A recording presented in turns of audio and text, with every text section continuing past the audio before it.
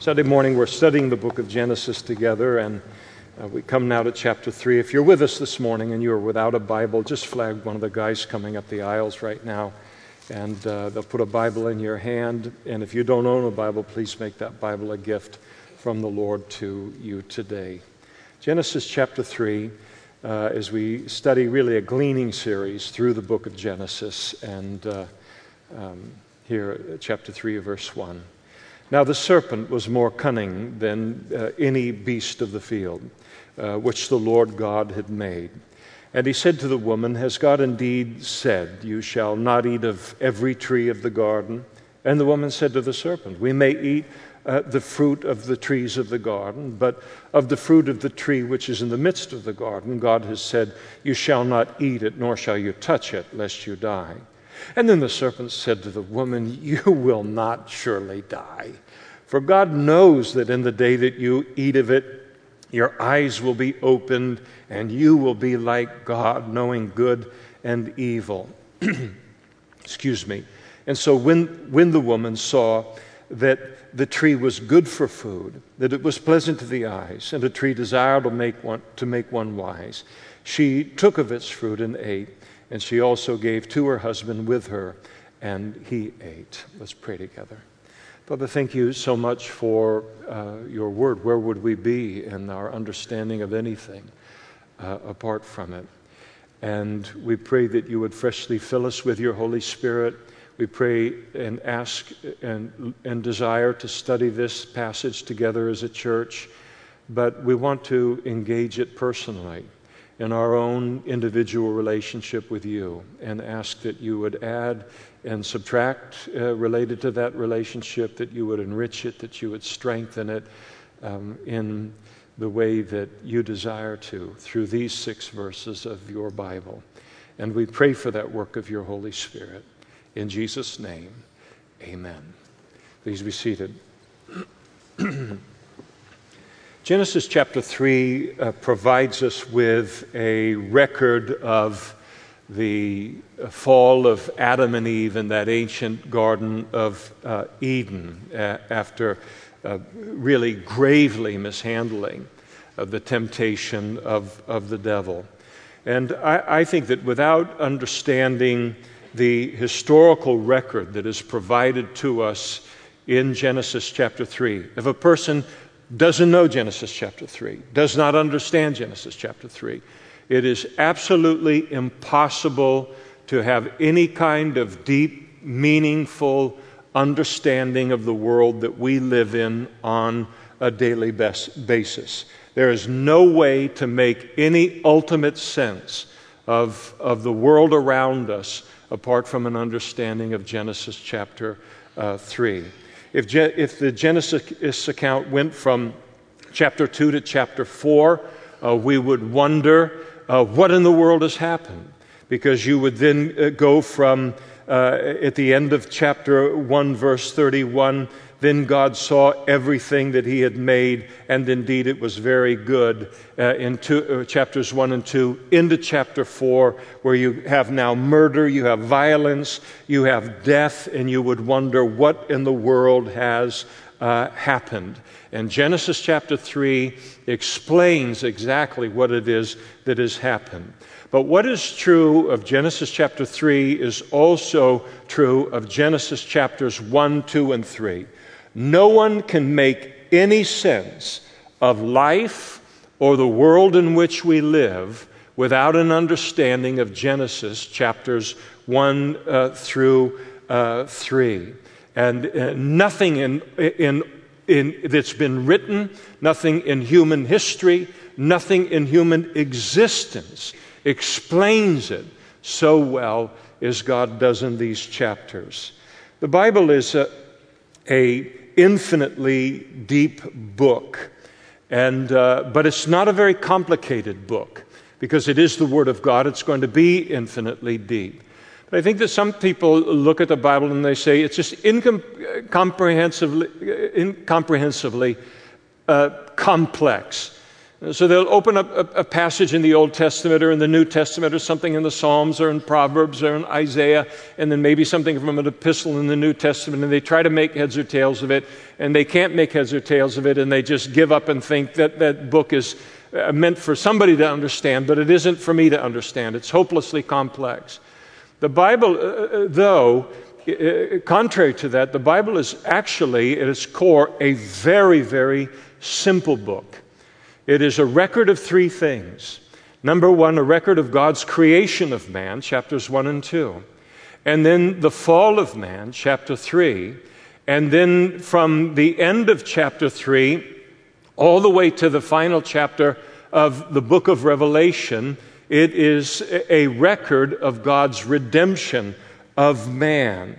God's plan and provision for man of a salvation to redeem us from all of the dreadful consequences of the fall of Adam and Eve in that ancient garden. We've already studied God's creation of man in chapters 1 and 2 previously, and so this morning we come to the second of those three great divisions in the Bible, and that is the fall of man through the fall of Adam and Eve. We won't cover all of this in a single sermon, chapter 3. It'll take about 4 to get through it. We'll look at the specifics of the fall in these first 6 verses through 2 sermons. This will be part 1 today. And then we'll look at the consequences of the fall subsequent to that. And then later we'll look at God's redemption, the plan of salvation that He brought immediately into human history following the fall. And so it does take a little bit of time to go through this and to have this clear within our minds. And it's important to know something about the temptation, something about the devil as a Christian. I remember when I was a brand new Christian, I turned on Christian television. I didn't know who from who on Christian television. And this guy named Ernest Angley came on. And kooky. But I didn't know it at the time. And so it very arresting in his personality. I mean, just almost like mesmerizing to watch him. What's he going to do next?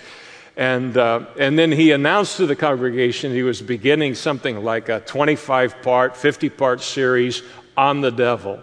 And it just about floored me. I mean, who in the world would want to sit through 25 sermons consecutively on the Bible? Well, I certainly wouldn't, but it is important for us to understand as Christians something, and a fair amount of something related to our adversary.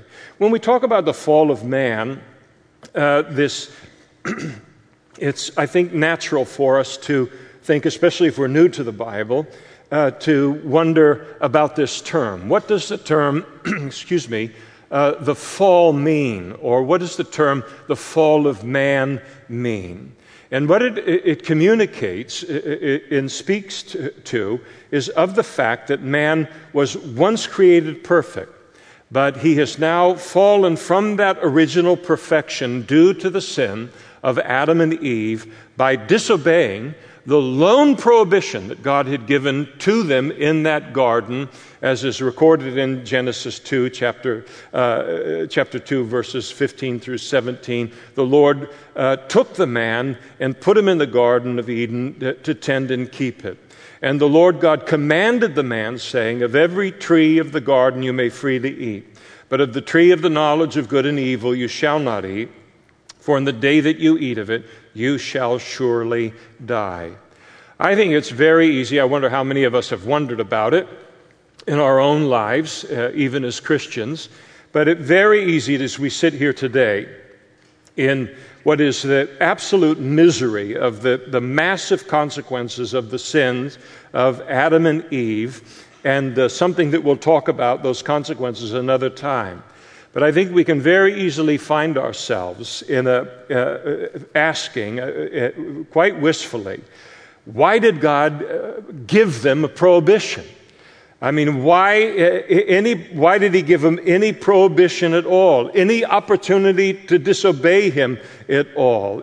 Why did He even create the heavens and the earth with a tree of the knowledge of good and evil? Why did He offer them an opportunity to sin? Why did He offer them any alternative to a complete, uninterrupted obedience to Him? And the answer is in order to provide mankind with a choice in our relationship with God. Because without the freedom of choice in a relationship with God, without a choice to love God, a choice to obey Him or disobey Him, then we would just be pre-programmed robots in this relationship with God. In fact, you could hardly call it a relationship. And thus, our love for Him would not be truly meaningful in any way. It wouldn't be truly meaningful to Him without a choice. It wouldn't be truly meaningful to us without a choice. As someone has put it, the classic illustration, I don't know what dolls are like today, but back in the old days, it was a big deal to have a doll. And it was a big deal to have one that had a string that came out of their back, and you would pull the string out and let it go, and it would tell you that it loved you. And so I pull it out, I love you. Pull it out, I love you. Pull it out, I love you. But how meaningful is the expression? There's no choice. There's no option there. There's no life involved in it at all. Without a choice, the freedom of choice, then any kind of an expression of love in a relationship is meaningless. And we would just be doing something as that doll is doing, something it's been programmed to do. No personal free will involved, no other option, no choice involved in all.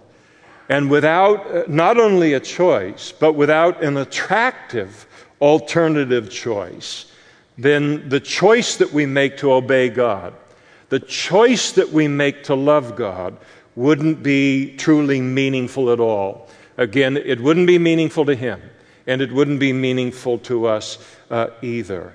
This commandment, this prohibition that was given by God, it provided the opportunity to express genuine love, genuine appreciation, genuine obedience to God. And the Bible teaches that without a choice, man can be innocent, but he cannot be righteous. To be righteous requires the opportunity to be unrighteous, and then to choose to do the right thing in the face of that temptation.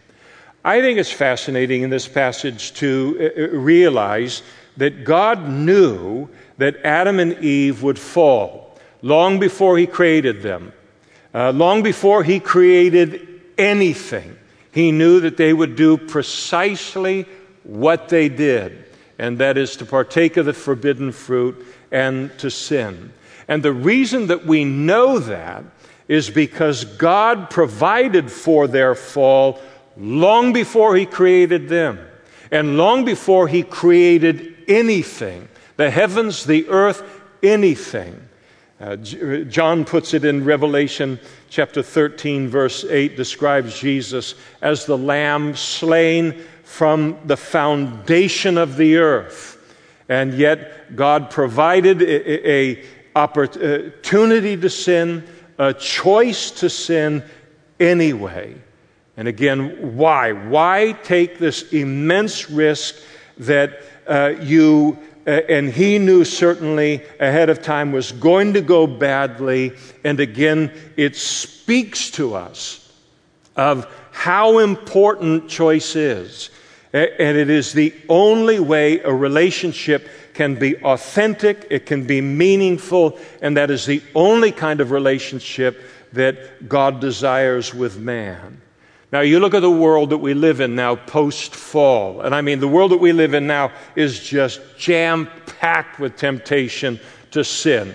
Is anywhere we want to look in life. And I mean, we can find ourselves, I think, almost lamenting the sheer number of temptations that are before us every single day. I mean, the sheer number of sins that are available to us. We can look longingly at Adam and Eve and say they only had one temptation to sin, We've got a whole world that's put in of temptation put before us each day, and we can lament now the accessibility of sin, the unending temptation to sin, and it's understandable to think that way. But there's another way to look at it as well, and I think a better way to look at it is to view all of the temptations to sin in life is just simply providing us with one more way to express our love to God, to express our loyalty to God, in saying no to those things and then saying yes to Him. All of these temptations represent, in the sanctified way, by the power of the Holy Spirit, they represent one more way to express that we value our relationship with Him more than we value sin. And a love for God is the highest and the greatest motivation for holy living that is possible, that exists. It is the highest motivation, is this love for God and a desire to be loyal to Him out of appreciation for the relationship. No greater motivation exists in a Christian for saying no to sin and yes to God than that. Someone has said concerning temptation and sin, it takes a passion to conquer a passion. It takes a relationship with someone or something that I love more than these other things that are calling on me to love them. It takes a passion to conquer a passion.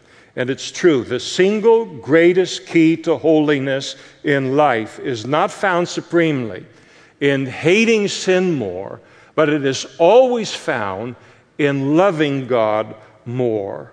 And to come to the place in my life where my relationship to Him becomes more important to me than any temptation or sin in my life. And I don't think any of us will ever experience a victorious Christian life in the face of temptation and sin without this. To where we come to a place where the temptation is put before us, the sin that is put before us, sometimes we learn it by experience, and we look and say, the single great thing that keeps me from saying yes to this temptation is not all of the physical or the emotional or the mental consequences that will come my way if I say yes to some forbidden fruit today. But the thing that stops me is I know that this will affect my relationship with Him. I know it will put distance between me and Him. I know it will grieve His Holy Spirit. I know it will quench His Holy Spirit. I know it will hurt Him and harm the relationship that we have. And because I can no longer live life with that relationship being damaged, come hell or high water in every other area of my life, I can survive it, but I cannot survive life with that relationship being damaged. And when we have a relationship with God that looks like that, and has that kind of influence upon our lives, now we have the single greatest motivation, the motivation that is needed for a holy life and to say no to sin. There is no higher motivation. And the wonderful news is that God is desirous and is always working to develop exactly that kind of a relationship in each of our lives as Christians. James put it so perfectly in James chapter 4, verse 8. And he declared there, draw near to God, and He will draw near to you. It's a tremendous promise. And it communicates something that is mind-boggling, really, the truth. Because what it tells us, draw nigh to God and He will draw nigh to you. It tells us that each of us can have as deep a personal relationship with God as we desire.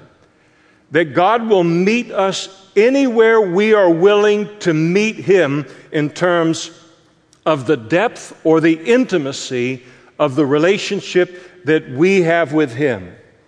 And He will meet us there, and He will produce that relationship within us. But we determine that. We determine that. And this morning, each of us as Christians, we have the relationship with God that we have chosen to have with Him. And that truth can be a great encouragement to us, or it can bring a great conviction, but sometimes a needed conviction.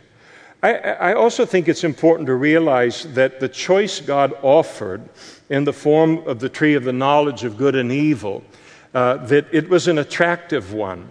Verse 6 records for us that Eve says that it was good for food and that it was pleasant to the eyes. I mean, if God had created the tree of the knowledge of good and evil and the fruit on it, and it was just like some kind of a mash of rotten figs, that you would go up to it and start to look at it, and before you just looking at it made you gag. Touching it would make you gag. It couldn't even enter your mind that you would put that in your mouth and ever try. I mean, everything within you would it repulsed you. If that was the condition of the fruit on the tree of the knowledge of good and evil, it would hardly constitute a choice. Someone wrote, he said, there was no other reason why the fruit of this tree should not be eaten, save the plain command of God. This was about obeying God or not obeying God, and that was the point of the prohibition. But I think it is also very, very important to understand as well that while God provided an attractive alternative to obeying Him, it was not an alternative that was more attractive than the choice that He called them to. And that is the choice to do the right thing and enjoy all of the blessings of that. So in order for our choice to love God to be meaningful, first there has to be the freedom of choice. And then that choice, second, needs to be an attractive choice. And then number 3, there must be real consequences associated with the choice that I make.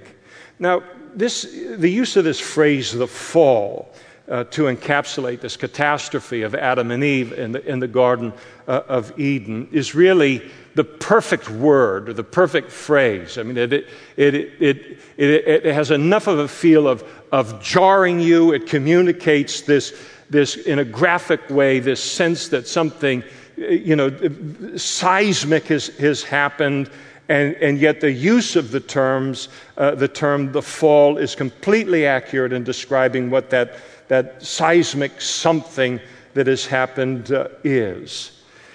Somebody might ask legitimately, well, how can we know that this fall has actually occurred? I mean, how can we know that we haven't always been this way as human beings? The awful mess that we are. But that we were once, as Genesis chapters 1, 2, and 3 tells us, that we were once actually something greater than we are now, from which we have fallen. And that is an outstanding question, and a question that the Bible isn't afraid of, and God isn't afraid of, and the Apostle Paul certainly isn't afraid of, because he addressed that very question in Romans chapter 2, addressing the subject of conscience and its existence in human beings. He described conscience there in chapter 2, verse 15, as a law of God written upon each of our hearts that judges our every thought, our every motive, our every action. And this conscience accuses us when we do wrong. That is, when we do wrong, we know it and we feel guilty. It also excuses us when we do right. It affirms what we are doing is right, and it affirms it with what is known as a clear conscience. And our consciences, the Bible teaches, are an innate, God-given knowledge of right and wrong that each of us possesses, coupled with the intuitive sense that I should always do what is right and never do what is wrong. And you look all around the world in which you live, and we see a profound evidence for the existence of this conscience that God has given us. And you see, all around the world, there is the universal recognition that lying is always wrong, stealing is always wrong, murder is always wrong, sexual crime is always wrong. And then conversely, that to refrain from lying and stealing and murder and so forth is always right. But one of the interesting things about our consciences is that the standard of our conscience in every one of our lives is higher than our actual practice. In other words, no one lives up to the standard that our conscience dictates that we should live up to. And that reveals something to us and is intended to reveal something to us.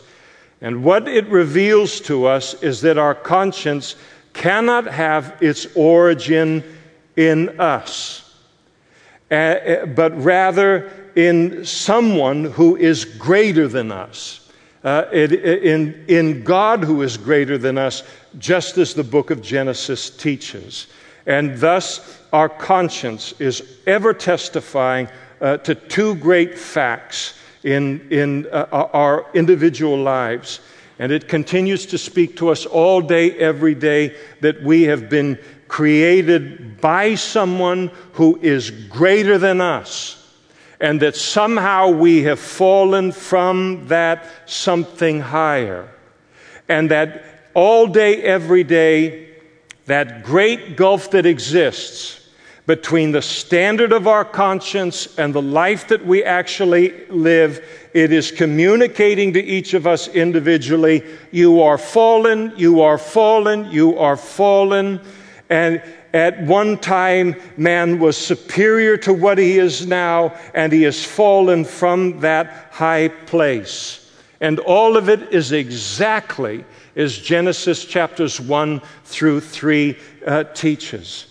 And that great gap that exists between what we know to be right and wrong and the life that we actually live, it is a strong, internal, personal witness to the existence of God, that He is our Creator, and that we have fallen from the very thing that we have been created for, a witness to the fall of man. And when a person looks, and if the creation speaking of a creator is not enough to be a witness to them, to acknowledge the existence of God and that God has created them, if the design speaking of a designer isn't enough, then God says, all right, you can blindfold yourself if that's what you want to do, to the witness of all of that. But I've put a witness right inside of you. And it's called that conscience, and that gap that exists in that conscience. It witnesses to the fact that I have created you, I have provided you with a conscience, and that you have fallen, man has fallen from that higher something. And there is absolutely no blind faith involved in believing in the fall of man. There's nothing about it reads as a myth at all. Every one of us lives with the witness to the fall of Adam and Eve in that ancient Garden of Eden. We live with it all day, every day, inside of us. Now, let's take a moment to examine this tempter, the devil, in verse 1. By the time Satan appears in the historical record of Genesis, he's already fallen. And in the words of Jude, has kept not his first estate. The Bible teaches that Satan was created by God, and he was created as a very high-ranking angel. And through the prophet Ezekiel, the Lord denounced the king of Tyre by denouncing the spirit behind him, the devil himself. And the devil is described in Ezekiel chapter 28, verse 11, God speaking to him, you were the seal of perfection, full of wisdom and perfect in beauty. You were in Eden, the garden of God. Every precious stone was your covering. The sardius, topaz, diamond, beryl, onyx, and jasper, sapphire, turquoise, and emerald with gold. The workmanship of your timbrels and pipes was prepared for you on the day you were created. You were the anointed cherub who covers. I established you. You were on the holy mountain of God. You walked back and forth in the presence of fiery stones. You were perfect in your ways from the day you were created till iniquity was found in you. And here is the devil being described as being astonishingly beautiful. And the Bible says that one day when mankind sees him, even when we see him as Christians, we will look at him, and the single great thought that will come to the forefront of our mind is, how can so much wickedness come out of something that is so beautiful? And Isaiah describes it, Isaiah chapter 14, verse 16, and those who see you, speaking of the devil, will gaze at you and consider you, saying, is this the man who made the earth tremble, who shook kingdoms, who made the world as a wilderness and destroyed its cities? But the fall of Satan occurred because of his pride. And that description of his pride that led to his rebellion against God, we're given a glimpse of it in that same chapter, Isaiah chapter 14. Allow me to read a couple of verses from there to you. And here's the description of his fall. How you were fallen from heaven, O Lucifer, son of the morning.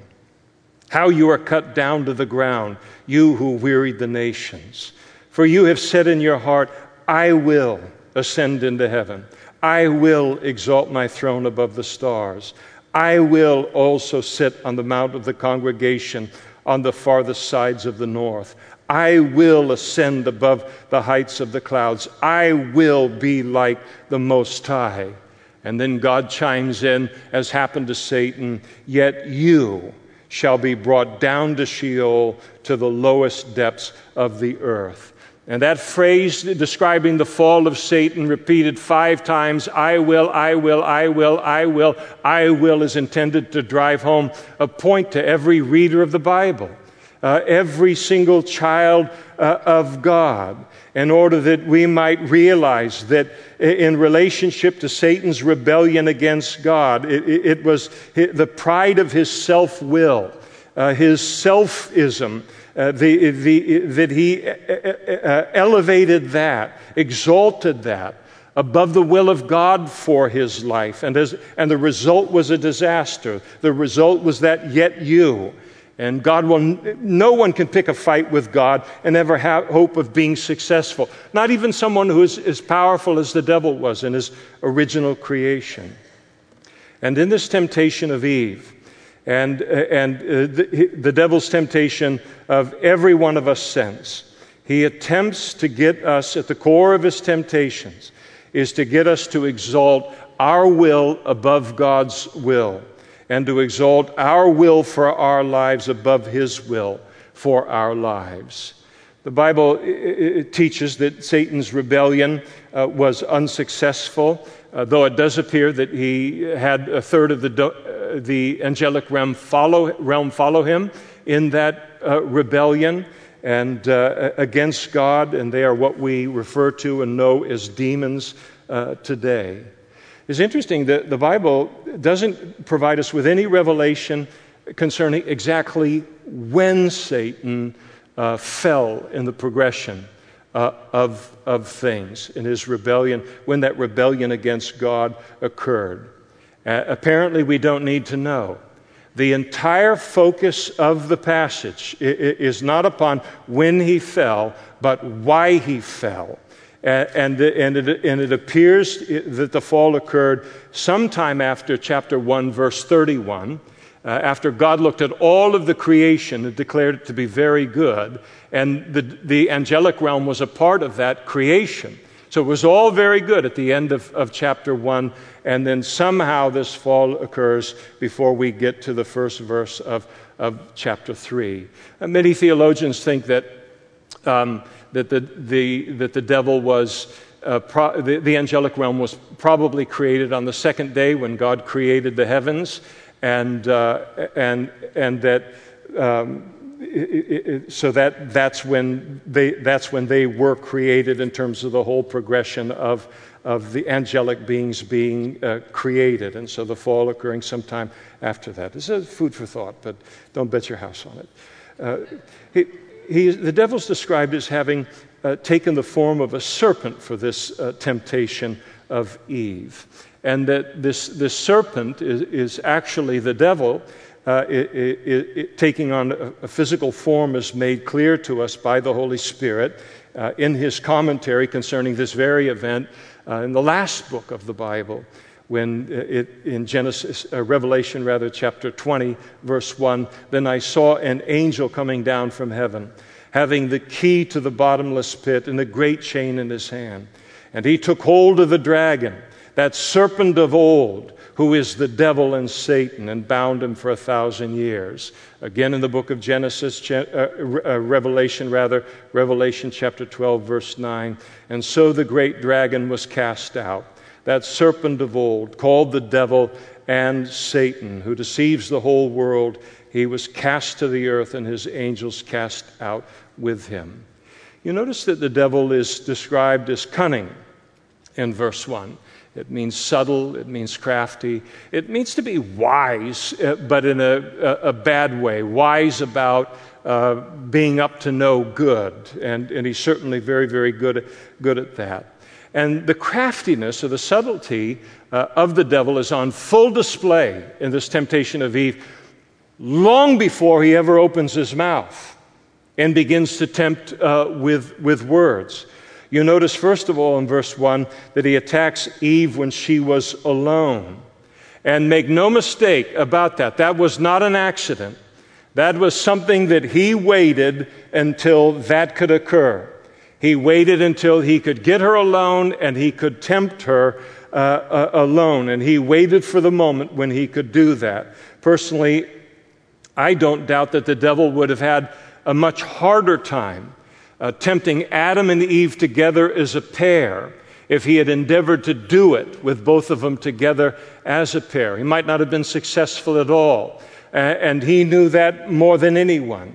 And so he catches her alone. And I think in terms of that aloneness, in terms of temptation, it's no accident that when you go into the New Testament, that Jesus, when he sent out in his public ministry, sent out the 70 to go out on their kind of missionary trips, he sent them out in twos. There's something about being more than just one in the midst of all of this. It's certainly one of the reasons that the writer of the book of Hebrews tells us that we're not to forsake the assembling of the saints, as many have done, as the writer of the book of Hebrews said at the time. The importance as a Christian, and I'm not like drumming up business for the church, but the importance of every Christian. No one's going to be successful as a Lone Ranger Christian, operating and trying to manage this whole thing individually.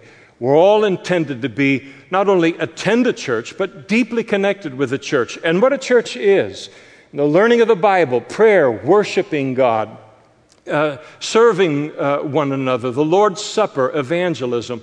All of these things are important, not only for the health of the church, not only for reaching the world, but important to us in the midst of the degree of temptation that we face in the world.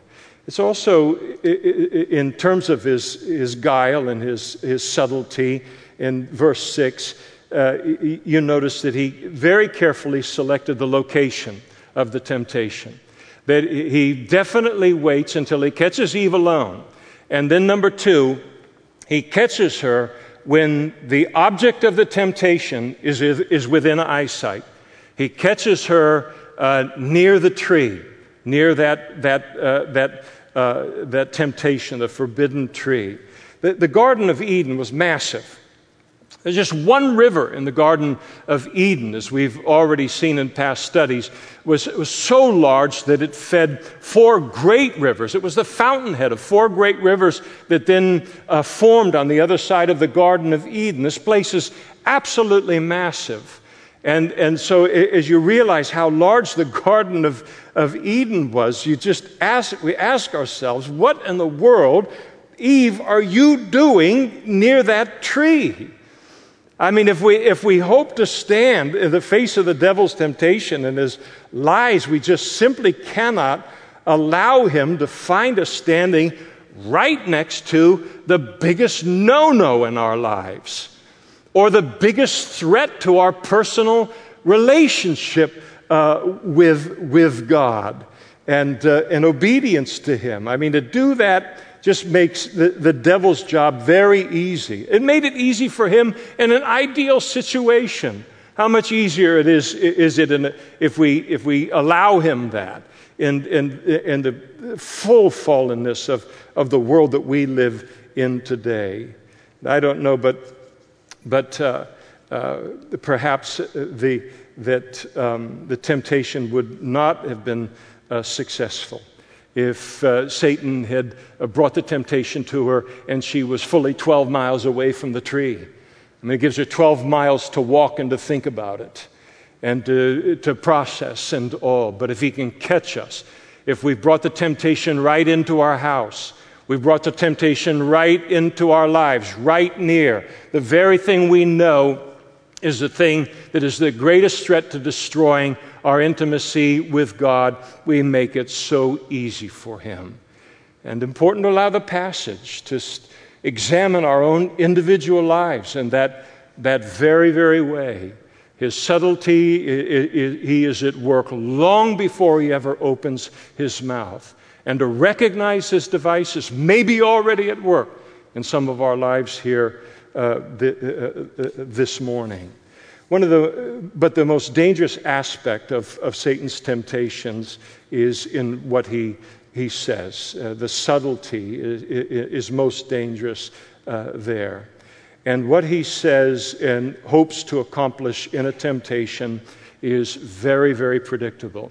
Satan is not that creative. He doesn't have to be, because the methodology that he uses is so successful that he hardly needs to be inventive at all.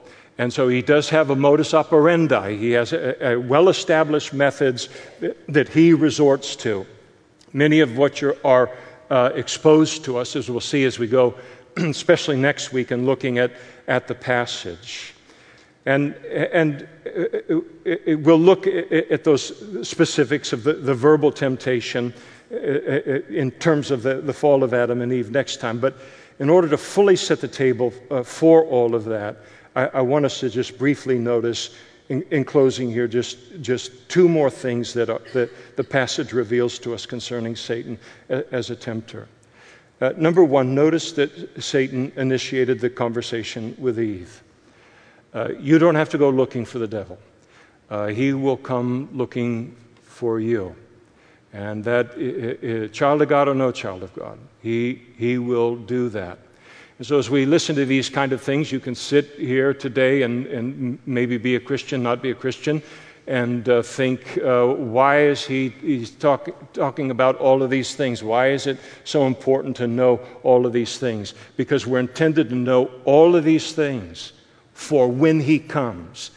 Because it's not a matter of if he comes, it's a matter of when he comes. And that these things are in place in our lives before he comes with the fullness of his subtlety and temptation beyond how he sets us up to fall, but then when he begins to speak his temptations. And second, I want you to notice that Satan initiated a theological conversation with Eve. It's the last thing you think he would actually do. You say, okay, you got Eve in the Garden of Eden, and Satan wants her to fall. And so knowing what we do about Satan, what is the last thing he's going to talk about? I mean, the last thing you would think he would ever talk about would be God. That he would bring up theology. And yet that is exactly what he makes a beeline to. He begins the conversation and starts to talk with her about God. I think it's very fascinating to realize that the devil does not deny the existence of God. Oh, no, he does. He is a firm believer in God. He does not cast doubt in her mind at all in the existence of God. He knows that's fruitless. Now, he believes in God. He knows the existence of God. And not only is he a firm believer in the existence of God, and not any God, any old God, but the God of the Bible. But the Bible teaches that the entire demonic realm is as well. James chapter 2, verse 19, James writes to us as Christians, and he says, you believe that there is one God. And it's kind of like whoopee-doo. You want a button for that? You think that gets you into heaven, just believing in the existence of God? You're just getting started in the existence with acknowledging the existence of God. He said, you believe there is one God? Great. That's my addition. I'll go back to the strictness of the passage. He says, you do well. That's a great starting point. But then he says, even the demons believe, and they tremble. Among Satan and the entire demonic realm, there is not one single atheist, there is not one single agnostic. And the atheist or the agnostic in life, they have taken their views to a realm that even the devil himself would not go to. How could he do so? How could he deny the existence of God? I mean, both he and Eve knew full well there was a God, and not just any God, but the God of the Bible. And he knew that to deny the existence of God, in general, is a dead end with people. Absolutely a dead end. And so he does the next best thing, and that is he endeavored to change her thinking about God, her understanding of God. And he introduced another way of looking at things spiritually, another path spiritually than the one that the God of the Bible has put before us. And the devil is never more dangerous than when he's talking about God or theology or the Bible. And you know why he's never more dangerous? Because the things that hinge upon those issues are eternal. The consequences are eternal. We all know something from our own experience about the sins of sex, drugs, and rock and roll and those kind of temptations. But when Satan tempts us into sex, drugs, and rock and roll kind of sins, that's a sideshow.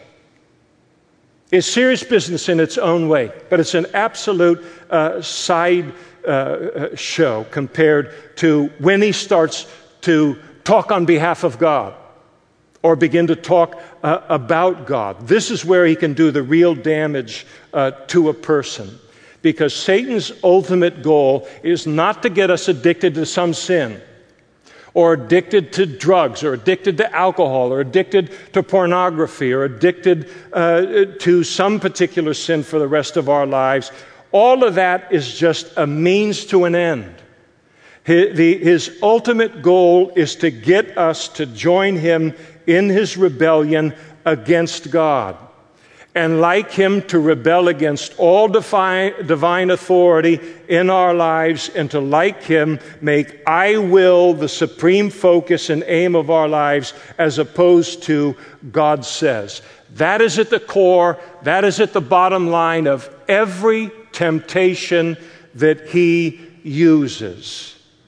And he'll use many, many devices to attempt to get us to that place, but that's where he is intent upon getting us. And everywhere you see a human being living for himself or herself, living supremely for themselves and not for God, exalting their will above his will, living in complete disregard to God and to his word, living in a deliberate even rebellion against the authority that God deserves in our lives, by virtue of being our creator. To say nothing of the fact that he is God Almighty, and he is more real than the seats you're sitting on, more real than any of us in this room. He exists, and he is deserving of that from us. And when you have someone As you look at the culture and look at how the selfism movement has just been forced upon us, it has had all of the microphones within our culture for 40 years. And you see how many people now on the path of I will, rather than what does God say, what is God's will, and you realize how effective His voice and His temptation is within the culture. And when you have someone who has elevated themselves over and above God, which is the highest expression of pride, then you have someone who's following the path of the ancient and the present Lucifer, and it all ends in disaster.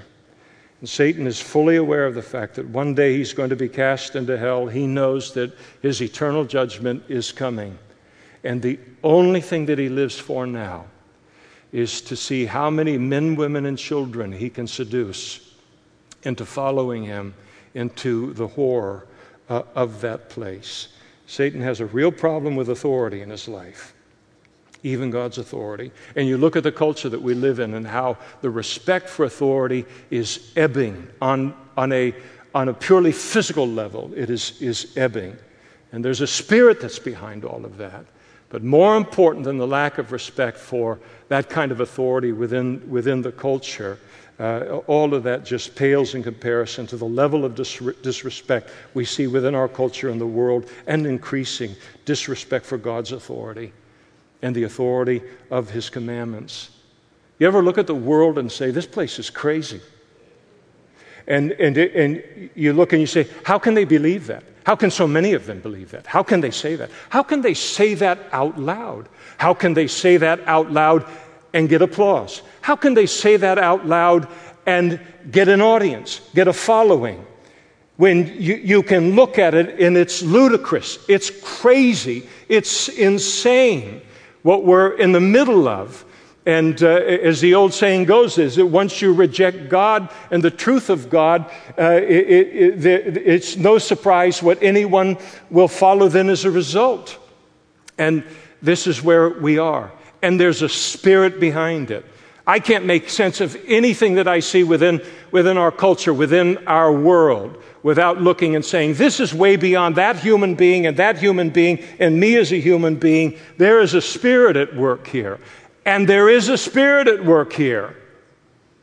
And anytime you see the rebellion against God, against His authority, leading people into that, you're dealing with a very real demonic realm that is being influential within a culture and growing in that influence by leaps and bounds. You're not crazy. The war that is going on around us is a real war.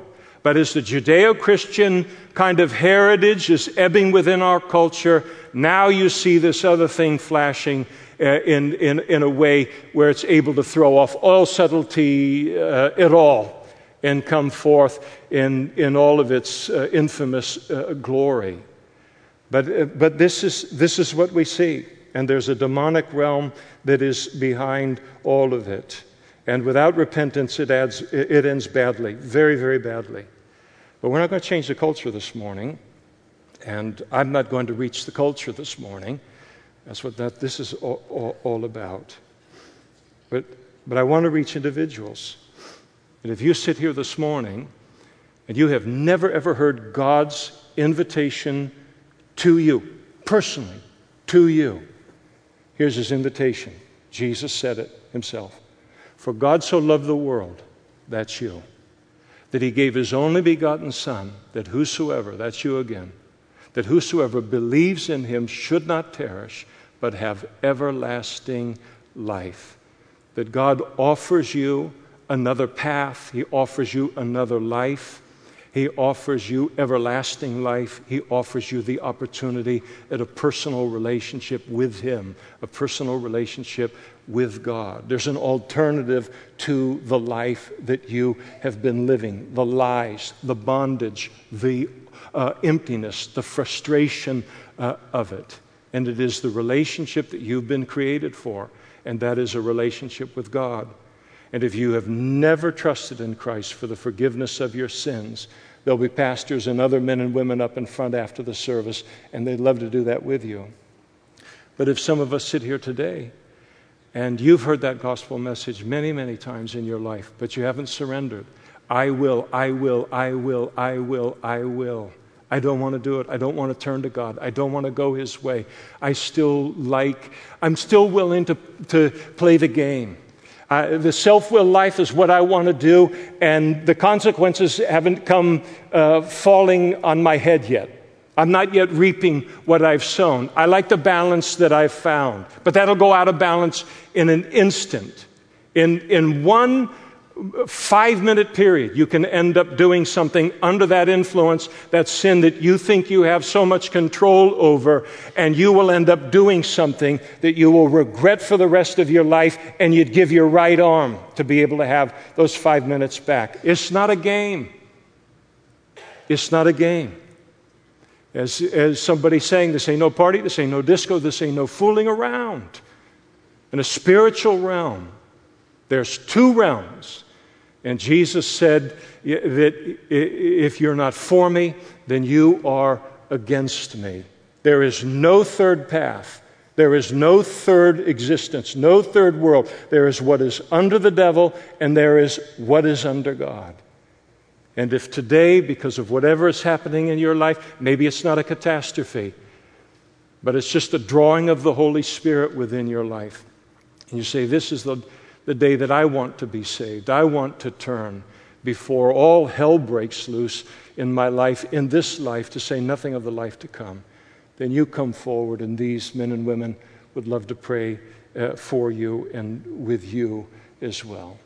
And so we stop there this morning in our introduction to and setting the table for an understanding for what comes next as we study this really incredible, incredible chapter. Let's stand together now and we'll close in prayer.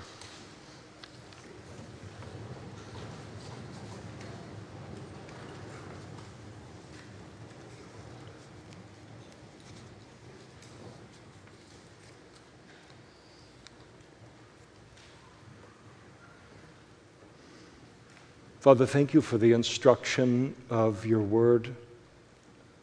Thank you for its revelation,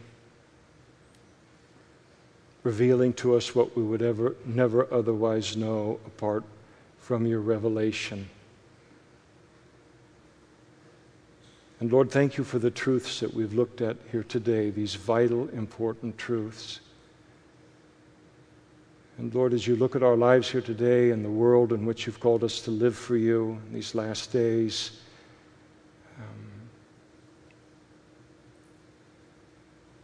we see how the devil's getting a pass. Fewer and fewer people believing in you, and fewer people believing in him as well. And he just gets to whoop them one day after another, after another, after another. They're being destroyed by someone they don't even believe exists in this life, to say nothing of the life to come. And thank you that you provide passages like this to help us understand the big picture of what we find ourselves in the middle of all day, every day. And not only to understand it, Lord, but how to successfully navigate it. I pray and we pray for all of the different things that have been said today in this sermon, and however any of it might be a word of exhortation, edification, or comfort in any of our lives, I pray that you would give it that supernatural life and continue that point in the sermon in each one of our lives in the context of our personal relationship with you as you see necessary. And I pray and we pray these things in Jesus' name. Amen.